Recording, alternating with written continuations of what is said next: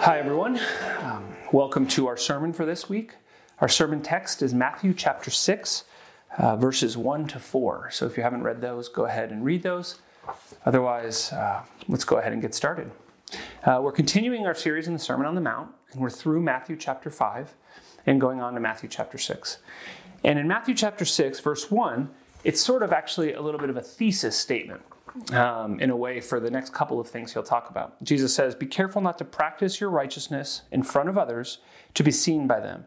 If you do, you will have no reward from your Father in heaven."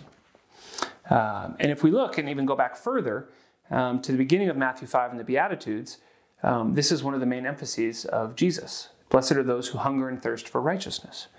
And so what he's saying is we should be seeking righteousness, but we should be careful how and why. And so in the next couple of things Jesus will talk about, we see, if you have your Bibles open, you see he's talking here about giving, which we'll talk about today, then prayer, then fasting, and then treasures in heaven. All of these things are things that Jesus sort of brings up with this in mind, this idea of righteousness. And so tonight, or today, whenever you may be watching this, we'll be talking about giving. This is sort of Jesus' practical steps, things we can do in this life to pursue God's righteousness. And the first one he mentions is giving. And so with that, let's talk about giving.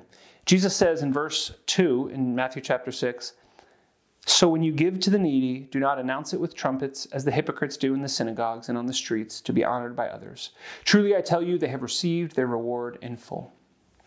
You know, before we even start with the second half of this statement, Jesus says, "When you give to the needy." It's kind of interesting. It's not an if. It's not if you choose to give to the needy. It is a when that he says. He says, when you give to the needy. And we can sort of assume here that for you and for me, that this is something that Jesus presupposes his followers will do, that you and I should be people who give to the needy. Which is an interesting thought, isn't it? That this is something that Jesus just sort of assumed we would do, because in the very next section he says, when you pray. Interestingly, that our giving should be just as natural as our prayer, just as regular. So not if, but when. And when you do this, do not do it as the hypocrites. Don't do it on the street corners. Don't do it in the streets. And we know that this should be true, that we should not announce it with trumpets to be honored by people. Because Jesus says that if we seek to have a reward from people, that will be their reward. That will be our reward. The honor we get from people around us will be our full reward. People will receive praise from people, and it's not a bad thing. If we do something nice and someone commends us for it, that's great. Right? If we are actively involved in charitable work, or if we're actively involved in some sort of thing that helps other people and people recognize you for it, that's fine. You know, it's not a bad thing. But what Jesus is saying here is be wary that you're not doing it for that purpose. Because if that's the only thing you want, then that's the only thing you may receive. It doesn't mean that it's not a good thing to give, but I think the question Jesus is getting at here for you and for me is why? Why do we give? Jesus then continues in verse 3 and 4 and says, when you give, essentially you need to give very differently.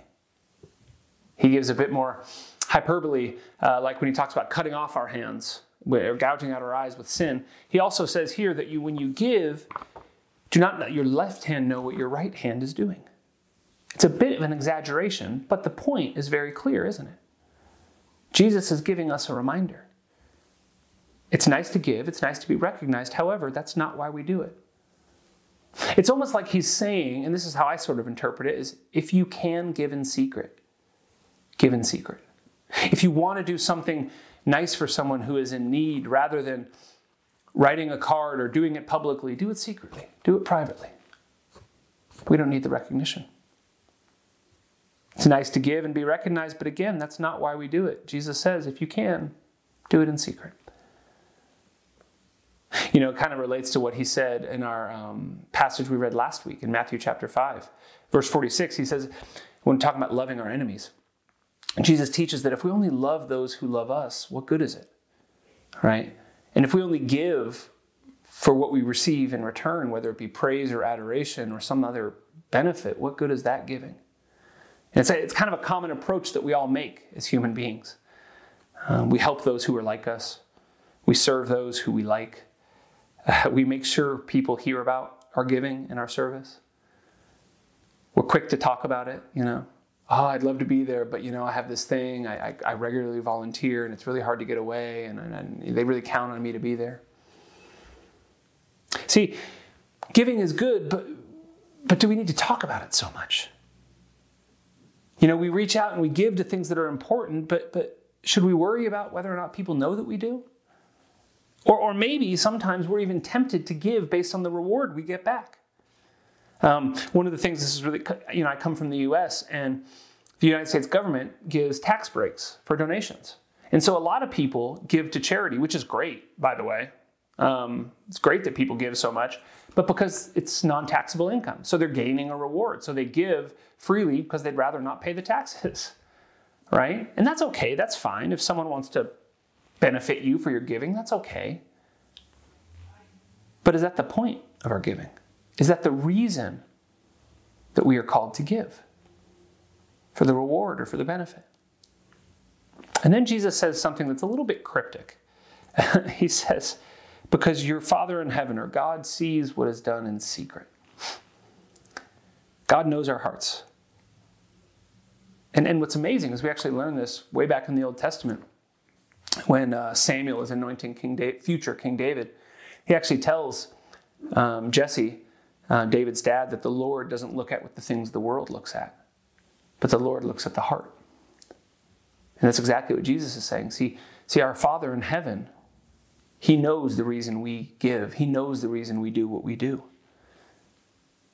And so if our intention is to gain notoriety, if our intention is to gain praise, then that will be our reward. We'll get it. If you give and if you're very charitable, you'll get the notoriety, you'll get the benefits from it, from people and from society, and that's okay, but that will be your whole reward. And so the question I sometimes wonder when I look at this, and I see that Jesus is calling us to give, is as Christians, what is our intention? And how do we use our resources? How are we using the things we've been given by God? Because remember, this whole teaching about giving is in the context of pursuing righteousness. So it's not about what other people think of you, but about our righteousness before God. And people have lots of reasons why they give. You could ask your coworkers, neighbors, family, friends, do you give? Do you give to charity? Do you give money away? Why do you do it? And everyone could have a different answer. I don't particularly care about anyone else's answer right now. What's your answer? Why do you give? I want you and I to think about our hearts and think about really what motivates us. There's 3 questions I want to ask that we can think about together. What do we give? Why do we give? And to whom do we give? What, why, and to who? So what do we give? Well, you heard it in our epistle reading for the day, which if you're watching this online, maybe you didn't hear, is 1 John chapter 3, verse 17, where John writes in his epistle that if we have the world's goods and we see someone in need, but do not help them, how is the love of God in us? It's 1 John 3:17. Essentially what he's saying is if you have the ability to help someone, you should, right? So what do we give? Let me ask you, do you have material possessions? Do you have the ability to help other people? We in Switzerland have much, much more than the world, if we're honest. I actually don't have a car here, but even if we have a car, I looked up, did you know that something like only 16 to 18% of the world's population even has a car? And if we have multiple cars in our households, that actually brings the number down. So if you have a car, you have more already than maybe 80 to 85% of the world. Did you know that Switzerland, along with Luxembourg and Norway, has one of the highest median incomes per person in the world? So as far as salaries and household income and everything, we're in the top couple in the entire world. When we think about material goods, let me just phrase it this way. Maybe you don't make as much money. You're like, I don't make as much as the pharmaceutical people in Switzerland. I don't make as much as other people in Switzerland. I don't have a car. What are you talking about, Sam? Let me bring it up this way. Consider the credit card you have in your wallet. Now, also think about the iPad, computer, or the cell phone you have with your internet plan. Now, if you take your spending limit on your credit card or your bank card or whatever you have, and you go online with internet and with your cell phone or iPad or whatever you have, think about all of the things you could get delivered to your door within a week. And just think about it. Really, the limit is your only limit is what your bank card or your credit card that you've set will allow. And so when Scripture tells us that if we have the world's goods, we should help one another, let me just affirm with all of us, we certainly have the world's goods. In fact, we have the world's goods at our very fingertips. And so when we talk about this first question, what do we give? Let me just say this. We give what we have. What do you have to give? What resources do you have?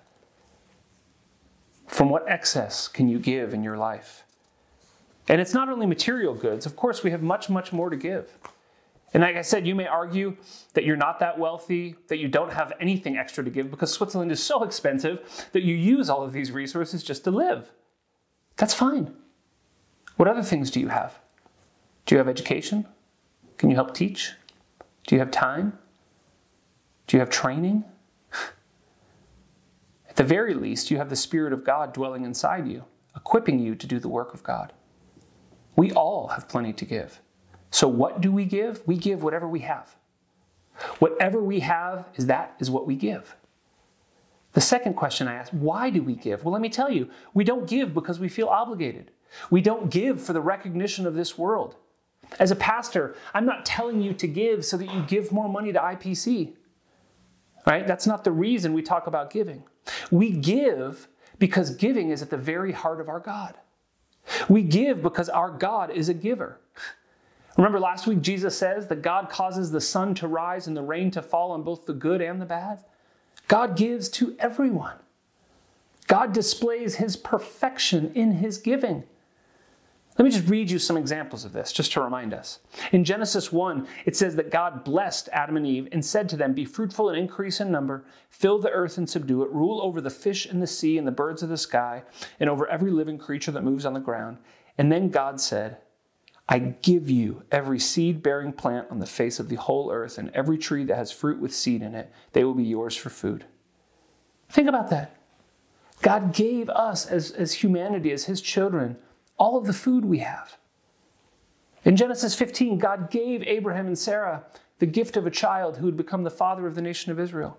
In Deuteronomy 8, Moses tells us that it is God who gives us the ability to make wealth, to be successful, to learn.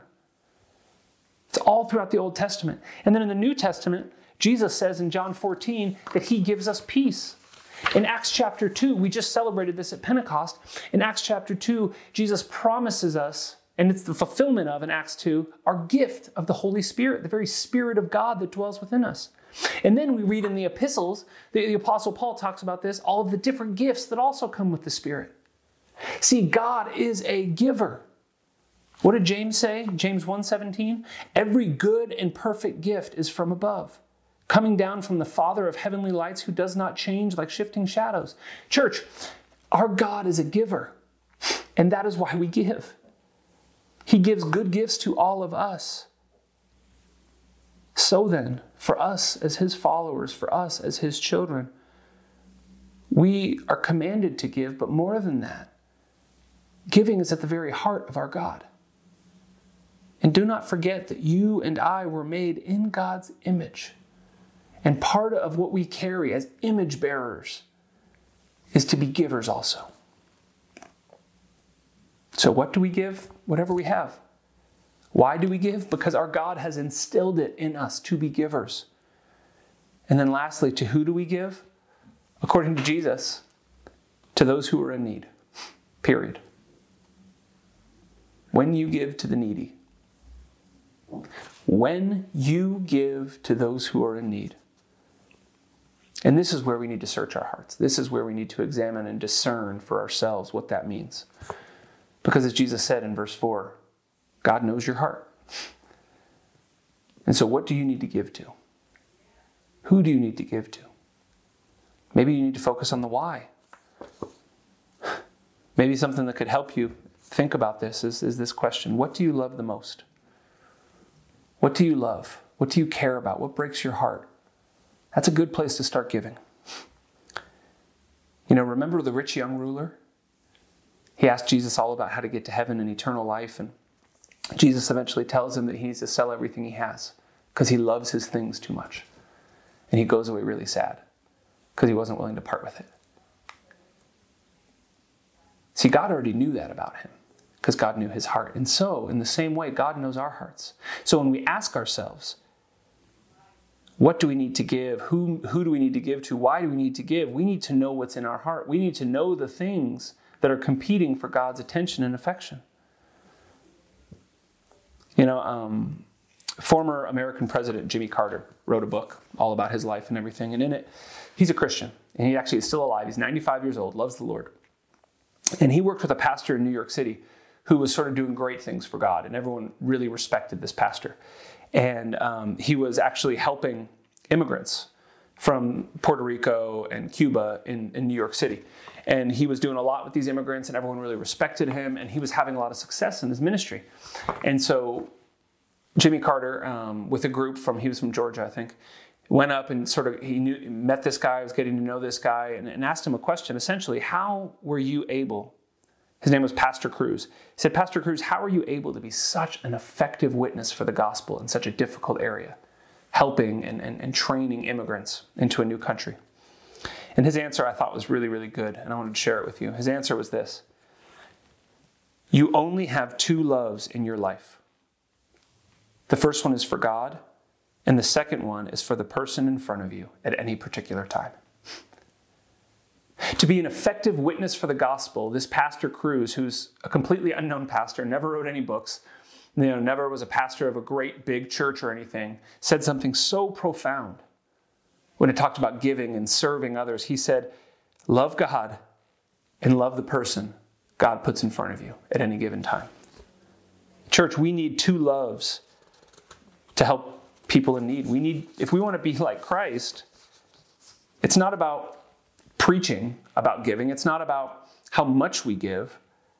It's about loving that person across from us. It's about looking across to whomever God has placed in our lives. Maybe it's our family one day. Maybe it's our coworker the next day. Maybe it's a stranger the next day. Maybe it's a classmate. I have no idea.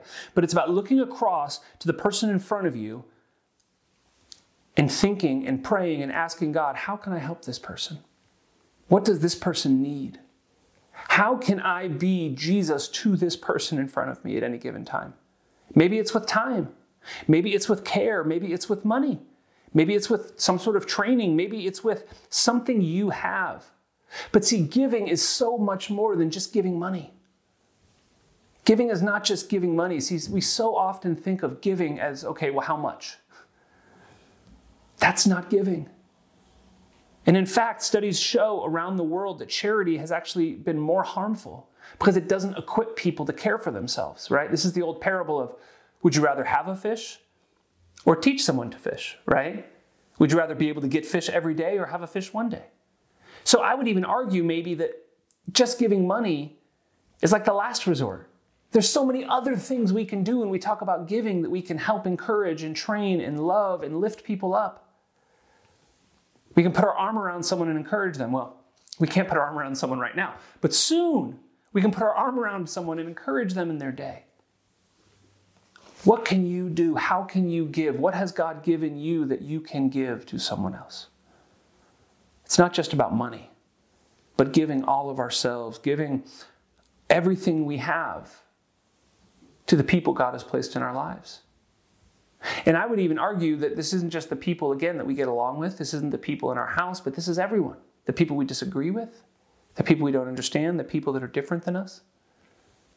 It's not about finding people like us. It's about helping those who are in need.